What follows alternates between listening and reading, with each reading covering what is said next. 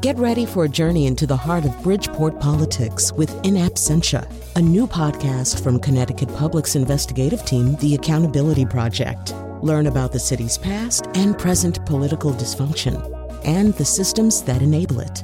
Tune in wherever you get your podcasts.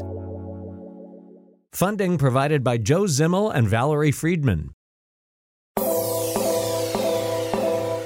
Video games have long been part of our popular culture, from Space Invaders to Mortal Kombat to League of Legends. But just as with film and television, the video game industry struggles with representation, both on the screen and behind the scenes. Female characters are often hypersexualized or portrayed as damsels in distress.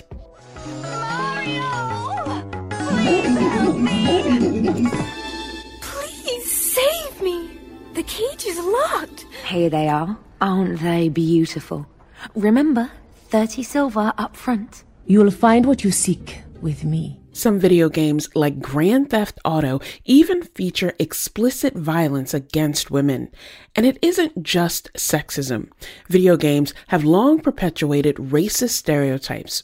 For a long time, Black characters, if they appeared at all, were athletes, while Asian characters were portrayed as martial artists.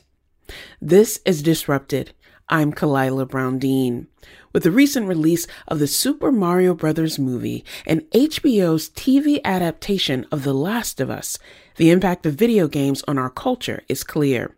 Today, we look at the narrative that games offer us. Later in the show, we talk to Professor Edmund Y. Chang. He's an assistant professor at Ohio University who studies topics like video games and queer theory. But first, Sherry Grainer Ray. She's CEO of Zombie Cat Studios. It's a computer game consulting and design studio. She's also author of the book Gender Inclusive Game Design, Expanding the Market. Sherry, welcome to Disrupted. Well, thank you for having me. You know, we've done a number of episodes about games and gaming, the ways that gaming can introduce joy and pleasure into our lives, as well as other things like the environmental impact. And I'm always curious about how our guests get into the world of games and gaming, and in particular, game design. So what was it about game design that drew you into this as your passion? Well, I started with this by playing Dungeons and Dragons. And it started my freshman year in college when I first heard about Dungeons and Dragons. And I thought, wow, that sounds like so much fun, because I was reading Lord of the Rings at the time. And I thought, wow, I could be in that world. And when I started running Dungeons and Dragons, that's when I realized that was just a huge passion of mine, was to create these worlds where my players could become heroes, even for a little bit of time. Sure, we were sitting in my little apartment around a little table with pizza boxes and Mountain Dew and that, but for the time they were with me, they were not sitting in that apartment. They were actually out on that adventure, fighting those monsters and being that hero. And so when I found out about the game industry, and I actually found out through somebody who had joined my game, he said, I think you would be perfect for this job we have. And I was like, sure, what is it? And he said, well, it's with this company called Origin Systems, and they make computer games. And I was like, okay. He said, no, I think you would be great. So I said, what the heck? And I set my resume in, and about 3 weeks after that, I started my first game industry job at Origin Systems. And there I realized that I could do what I'd been doing for my small gaming groups for 100,000 people. And that was just wonderful for me. I didn't think it would, I had no idea. I absolutely believed it would not continue. I'm like, they're not going to keep paying me for doing this. This is too much fun. But 34 years later, here I am. I want to go back to something you just mentioned about why the initial entree point was so exciting for you. And that was the ability to create new worlds where, as you said, your players could be the heroes. One of the things that we haven't seemed to be able to escape in this world are the many ways that games and gaming still sort of privileges men or male characters, that sort of lack of representation, that even as we're creating something that is more inclusive and has appeal to different types of interests, we still come back to centering on males in these games. Why do you think that persists, even as it is a fantasy and escape, that we still go back to that dominant character? It's kind of a self-fulfilling prophecy. If you go back to the history of the game industry, there is a point in the 1980s where we had that terrible crash of the game industry, which is where we had the story about them burying all the games out in the desert and, that kind of stuff. The games that survived that crash were the Nintendo-style games, Mario, that kind of thing, which were targeted at 12 to 15-year-old males. And so the rest of the game industry, which had this terrible financial crash, looked at those games and said, well, they survived. Let's do that. And so the entire game industry shifted its focus to that young male market. And it's young, predominantly white, straight, able-bodied male market. And because that's what they were building, that's what gravitated toward continuing to build the industry. And so pretty soon that became to define the teams that created those games for that audience. So it was this kind of self-fulfilling prophecy. And yes, it was when I started, which like I said was 1989, it was very difficult for anybody who wasn't that target demographic to find a place in the industry. When I started, the industry was less than 3% female, which was kind of blew my mind at the time because I was running games. Of course, my games were at least 50% female in their players. I had always seen that as the normal, as men and women both playing this tabletop game that I was running. So when I got into the industry, it looked odd to me to not see that reflected in the development base. Do you feel pressure? You've been in this industry and you've seen the growth, the change, the sort of disruptions of the industry.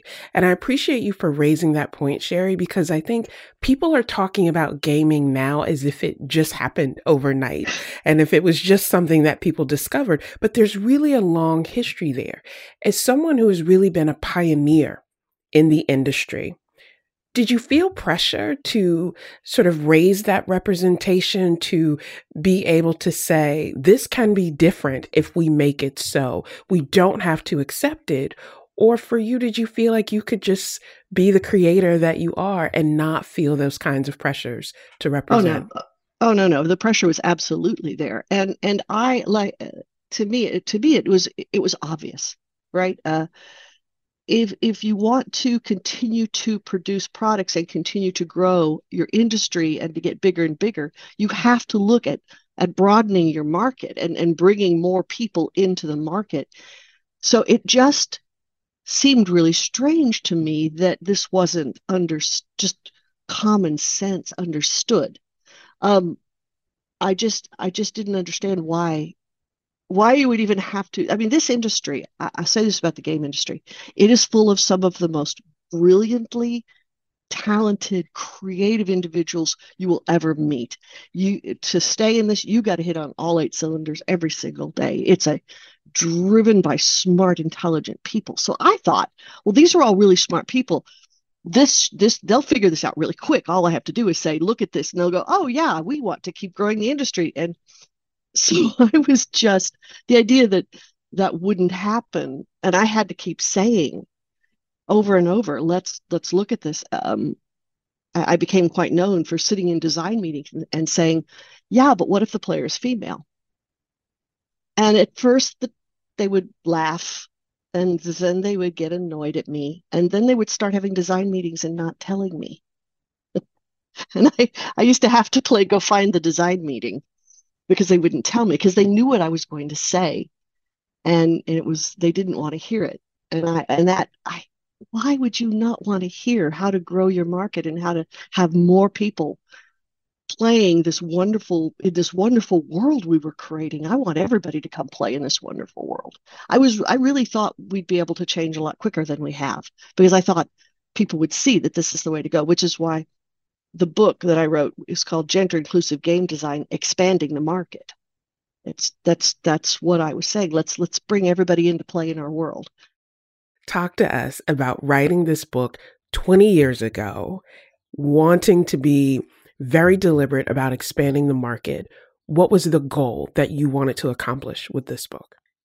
Ultimately, in my heart, I want everybody to come play in my worlds. That's what I want. I want as many people to come play in my worlds as possible. I want as many people who want to create these kinds of worlds and create these kinds of experience. I want them to be able to.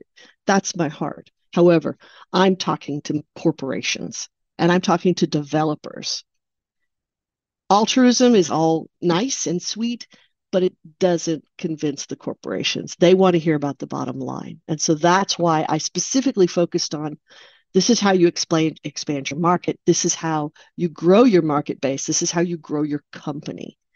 I also I will talk about a lot of the Forbes magazine reports that talk about, if you think about it, yes, the book was written 20 years ago, but we have EOE and diversity actions going back to the late 60s and early 70s. So we have years of research of what inclusivity and diversity does to the bottom line of a company. And if you go look at those numbers and look at that information, you'll see that every single company out there has said, yes, diversity has improved our bottom line.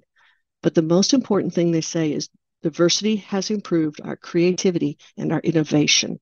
And that's what the game industry lives on. If we don't have creativity and innovation, we don't survive as an industry. And there it is in black and white, in the numbers. Bring in your diversity and you increase that.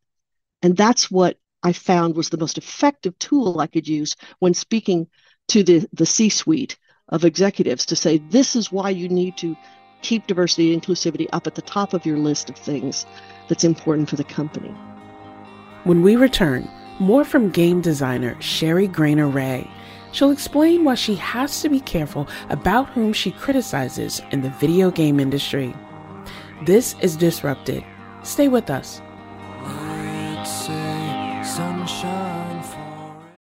Support for this podcast comes from Hartford Healthcare.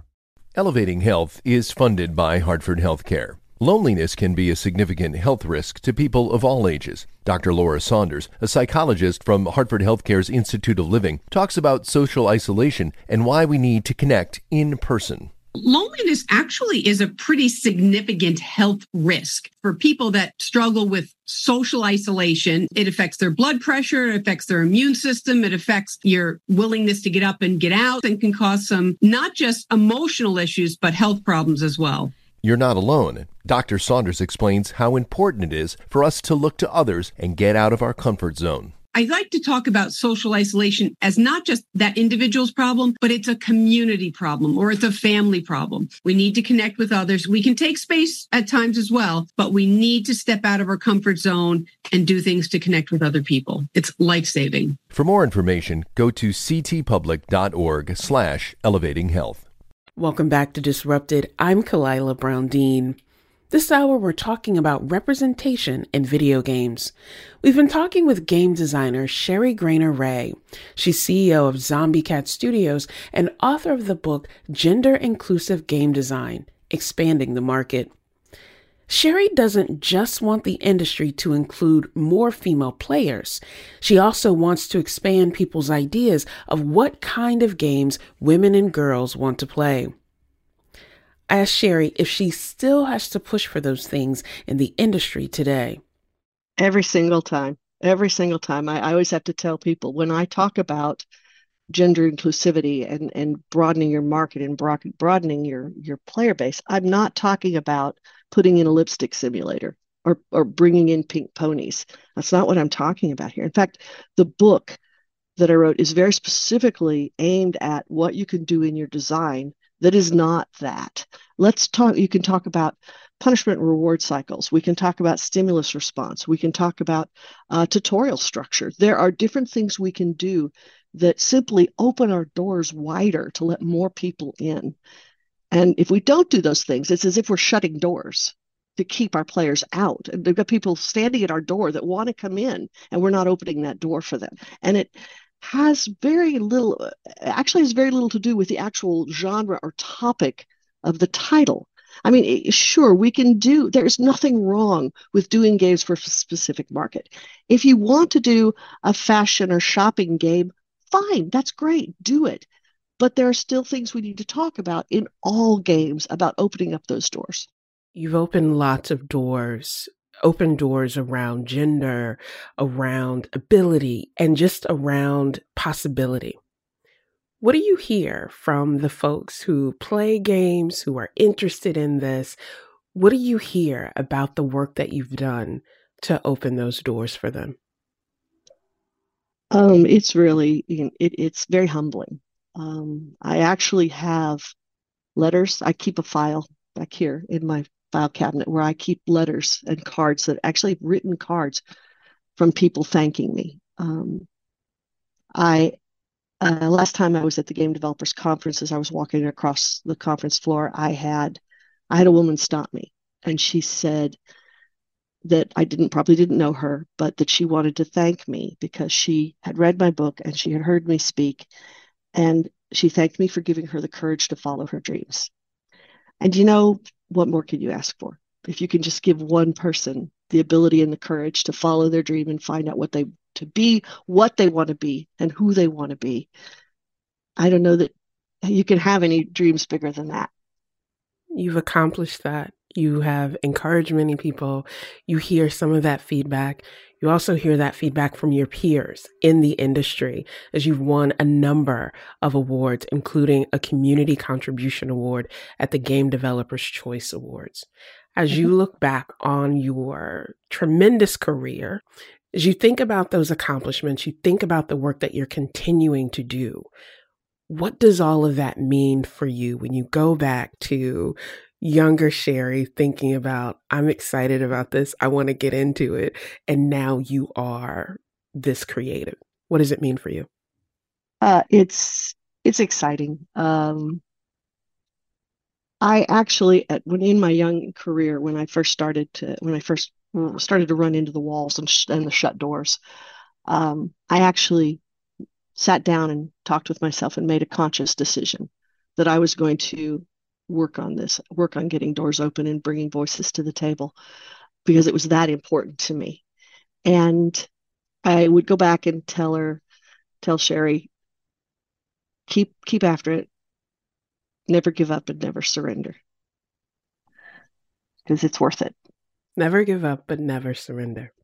I want to dig in there, right? Because you have had all of these accomplishments and these achievements.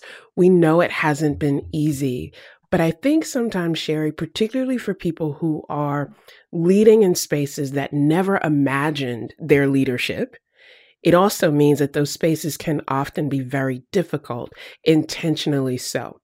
And you write on your website that you stopped writing about gaming for a bit because you didn't want to get in trouble with the companies, but that you were also thinking about the people behind the scenes who had to work and live in those spaces, and wanting to really balance, this needs to be called out and addressed, with the reality of, is this a healthy environment for people? What was going on there that, made you say, wait a minute, maybe I need to take a step back from doing this, because you are so concerned about the community and the people who are part of it? Yeah, you have to be careful with when you have current corporations and current people there. You have to be careful, because this is a very small industry. It's a very, very, well, I hate to say the word, but it's a very incestuous industry. Everybody knows everybody, and everybody hires their friend. And they are very good at, if you get crossways, they're very good at freezing you out and keeping you and silencing you. And I had to weigh being silenced against how aggressive I wanted to be, going after and shining the light on some of the very specifics. And so at that point in time, rather than continuing to write about specific companies and specific people, I turned my attention to the people involved in the industry and giving them more tools to work with it when they come into these bad situations. And there are bad situations. I founded the Women in Games International organization to give women a place where they would find allies and peers and support when they ran into bad situations. And so I focused my attention on that so I could keep my voice heard rather than being silenced. There's power in being able to recognize when that assessment has to happen, but to also lean into it to say, not only will I not allow my voice to be silenced, I'm going to curate spaces to amplify other voices as well. And I think that's just another example of how you have really built with intention throughout your career. Is there a video, and I know this is hard, it's almost like asking a person who's their favorite child or what's their favorite pet, but is there a game that you look back on and think, this is so significant to the impact that you've created or the legacy that you're building? Can you identify one game as that? I don't know that I can identify one. I can identify pieces of things. I think if you go back and look at Ultima 7, which is very, very long time ago, we actually were one of the first games to offer avatar choice that offered different races of people. And for our women, we used athletes as body models rather than pinup girls. And that was very, very significant. And it's one of those small things that you don't really, it doesn't seem in the bigger picture, it doesn't seem much, but it really was, because we were actually working at giving people the opportunity to see themselves in the game, and also for our women not to be hypersexualized in the game. So that was very, very important. And I'm thinking of, these are questions, challenges that are coming up in many different genres continuously. And to think about what it meant, again, it seems so simple that you can have avatar choices, but the ways in which that representation, that choice really forces some people to confront the status quo and also see what's possible. Here's my last question to you. I could really continue talking to you forever because there's so many fascinating angles to this. You have done a lot of work pushing the industry, challenging the industry, and also ushering the industry through some of these questions. Is there one tip that you would give to people who are in the industry about how we could be more inclusive and intentional in being inclusive in the industry? What's the takeaway? It starts from the top down. It really does. We have to have executives and C-suites that understand, as I said, the value of diversity and actually keep it as a priority for their company growth and their company well-being. If it is just a box they're checking, it's not effective and it doesn't work. And they have to communicate that message through the company so that everybody understands that you don't just bring the voices to the table, but you make sure they're heard.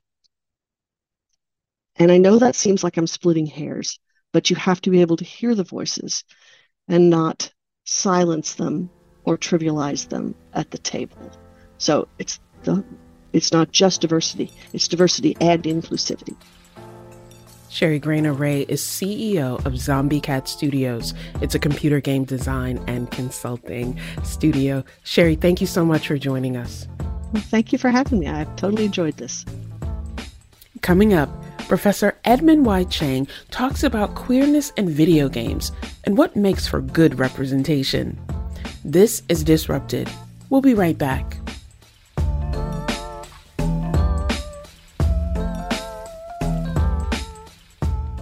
Welcome back to Disrupted. I'm Kalila Brown-Dean. This hour, we're exploring how video games represent different underrepresented communities. Our next guest is Edmund Y. Chang. He's assistant professor of English at Ohio University. His research interests include video game studies, queer theory, and American literature.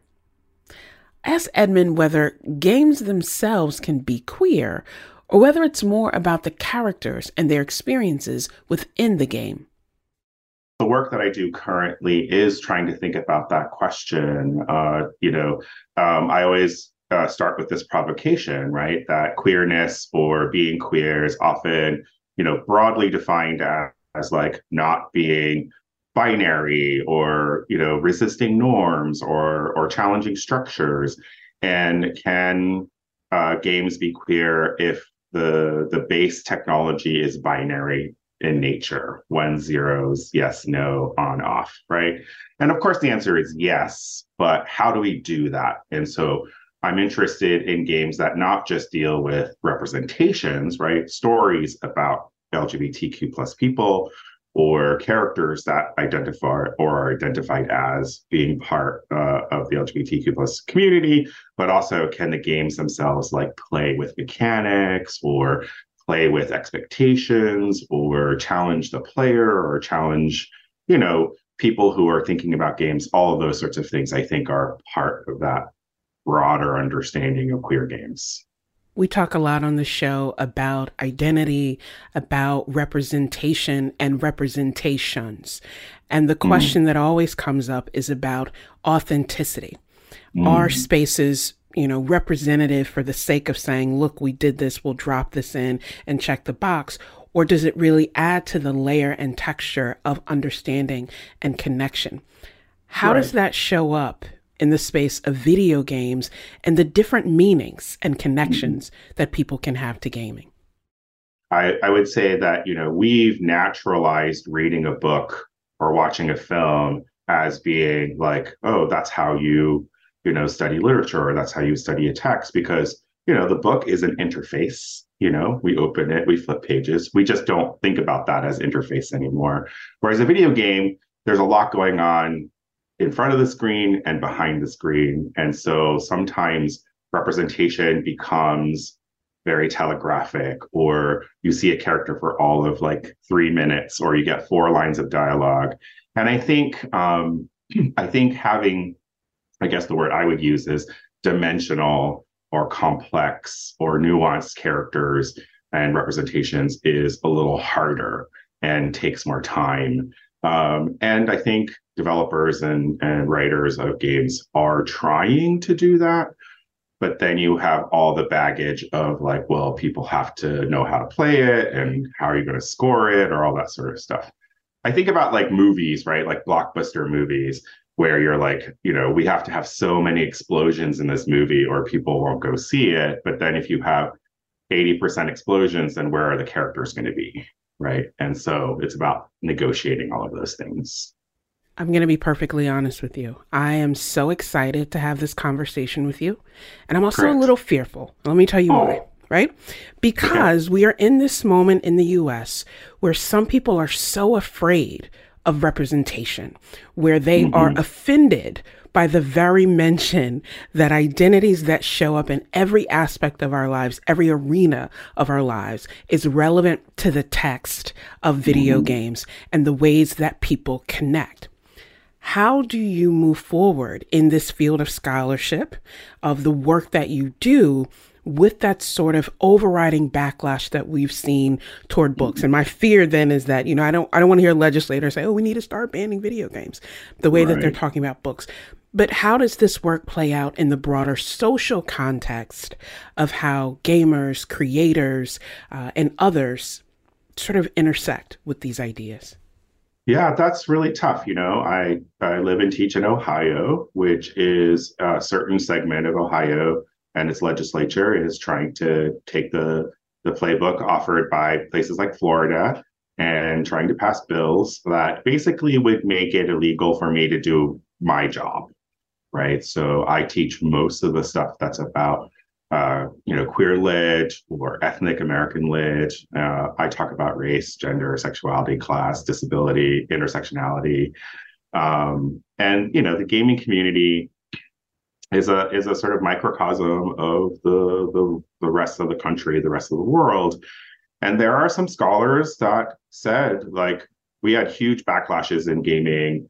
I don't know if you like Gamergate, which was in like 2013, which was a really bad reaction to feminist studies of games. And these were all canaries in the coal mine of what we are living right now. So you are a scholar of this, you're part of the community, you're someone who's critically able to assess this too. What are some of the most common stereotypes or tropes that you notice within video games? Every time I do a public talk or lecture or even my classes, there was a meme that went out around a few years ago. If you just Google it, you'll find it, and it's like one of those inspirational posters type thing, and you see about 25, 30 video game character faces, and then the text is, kids love playing 30 something white dudes, right? And so if you think about the number of playable characters or protagonists in a game, they tend to be straight, cisgendered, white men. That's slowly changing, but it's still disproportionately what we would think of as quote unquote the ideal citizen subject, right? So when characters of color do appear, much like in film, television, books, are they tokenized? Are they stereotypes, right? So why, when we have a game about an Asian character or an Asian American character, do they have to do martial arts, for example? Or if you have LGBTQ content, why is it there? Is it the butt of a joke? Is it there to be scandalous? Is it there to make straight players uncomfortable, right? And I think, same thing is why is it there? If you have characters with disabilities, what are they doing there? Is it for, pity porn, right? This idea of I'm better than this, obviously. And we have games that are trying to do the right thing, but it's tough and it's hard. And unfortunately, even as the playership is clamoring for it, we also have a very loud percentage of the playership that's also, hating and threatening and, all that sort of stuff. So many of the themes in, I guess what we would say are the more popular games seem to center on things like conquest and war and violence and conflict. And just from my very amateur perspective of gaming is that when you do see diverse characters, they are often in that sort of evil role, or they are the villain. Very rarely it seems that they are the sort of hero or the person that you want to be.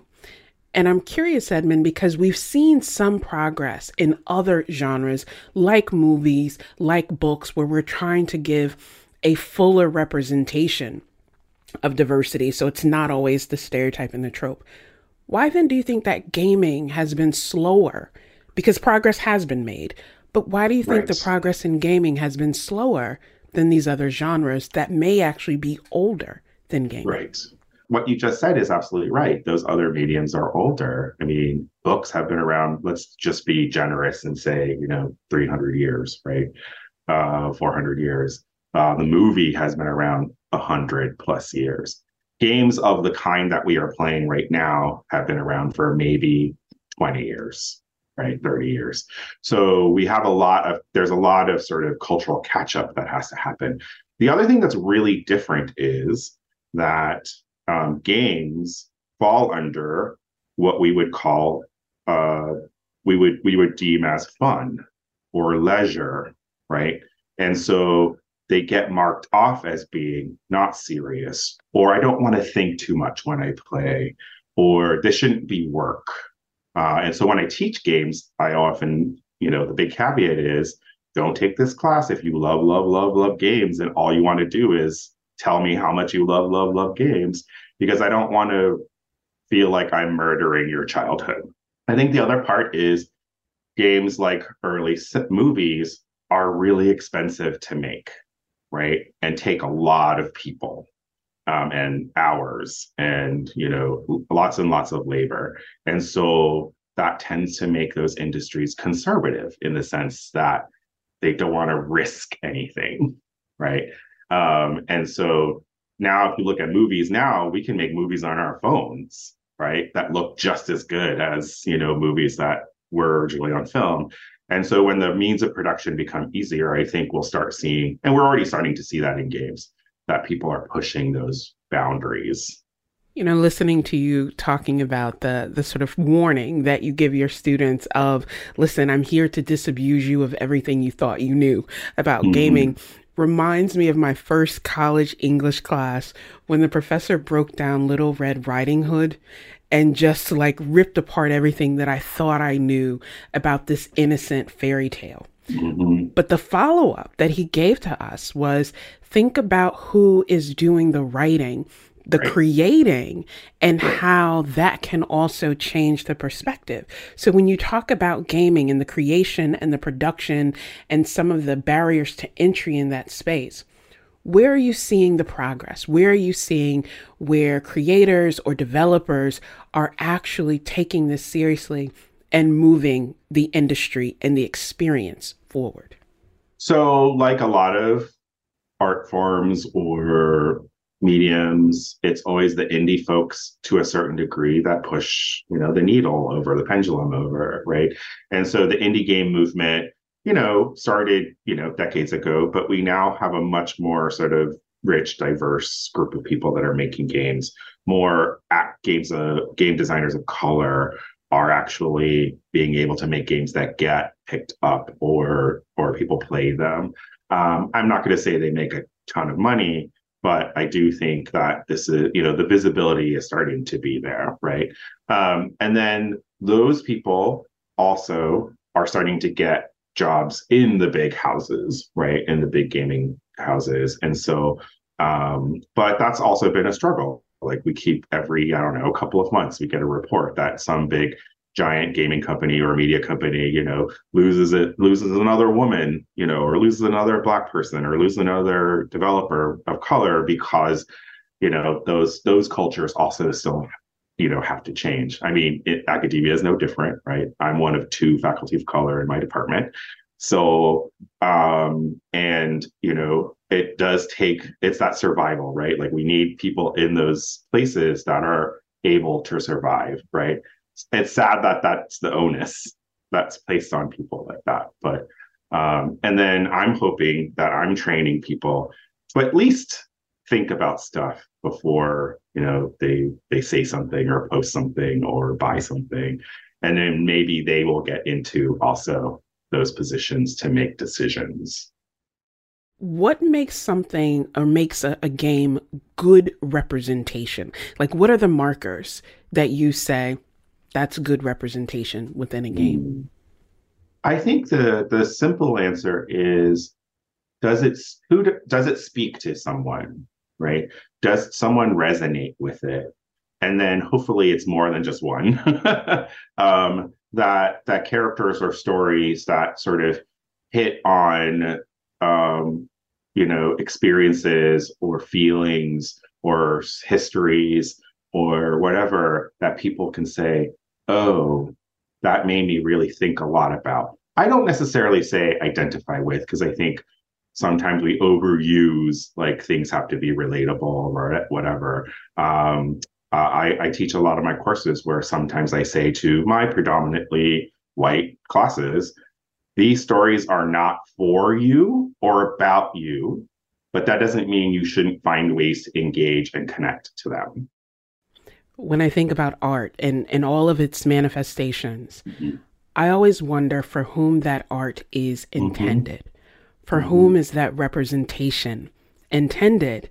And I also think about the pressure. So you talked about being one of only 2 in your department, as someone who is now marking 20 years in higher education. That doesn't surprise me. It's still disappointing, but not surprising. But I think about the pressure of being the only one or one of few, especially for an art form, a genre as big as gaming. How do we create that space so that people don't feel like they have to represent all of these identities or they have to be the game that is about queer representation, but that we can create space for representations, plural, and not only? You're trying to have me solve capitalism, and I can't do it. I want you to deconstruct it all, figure it out. You'll get the MacArthur Genius Award, and you can do whatever you want to do. That's my goal for you. Yes.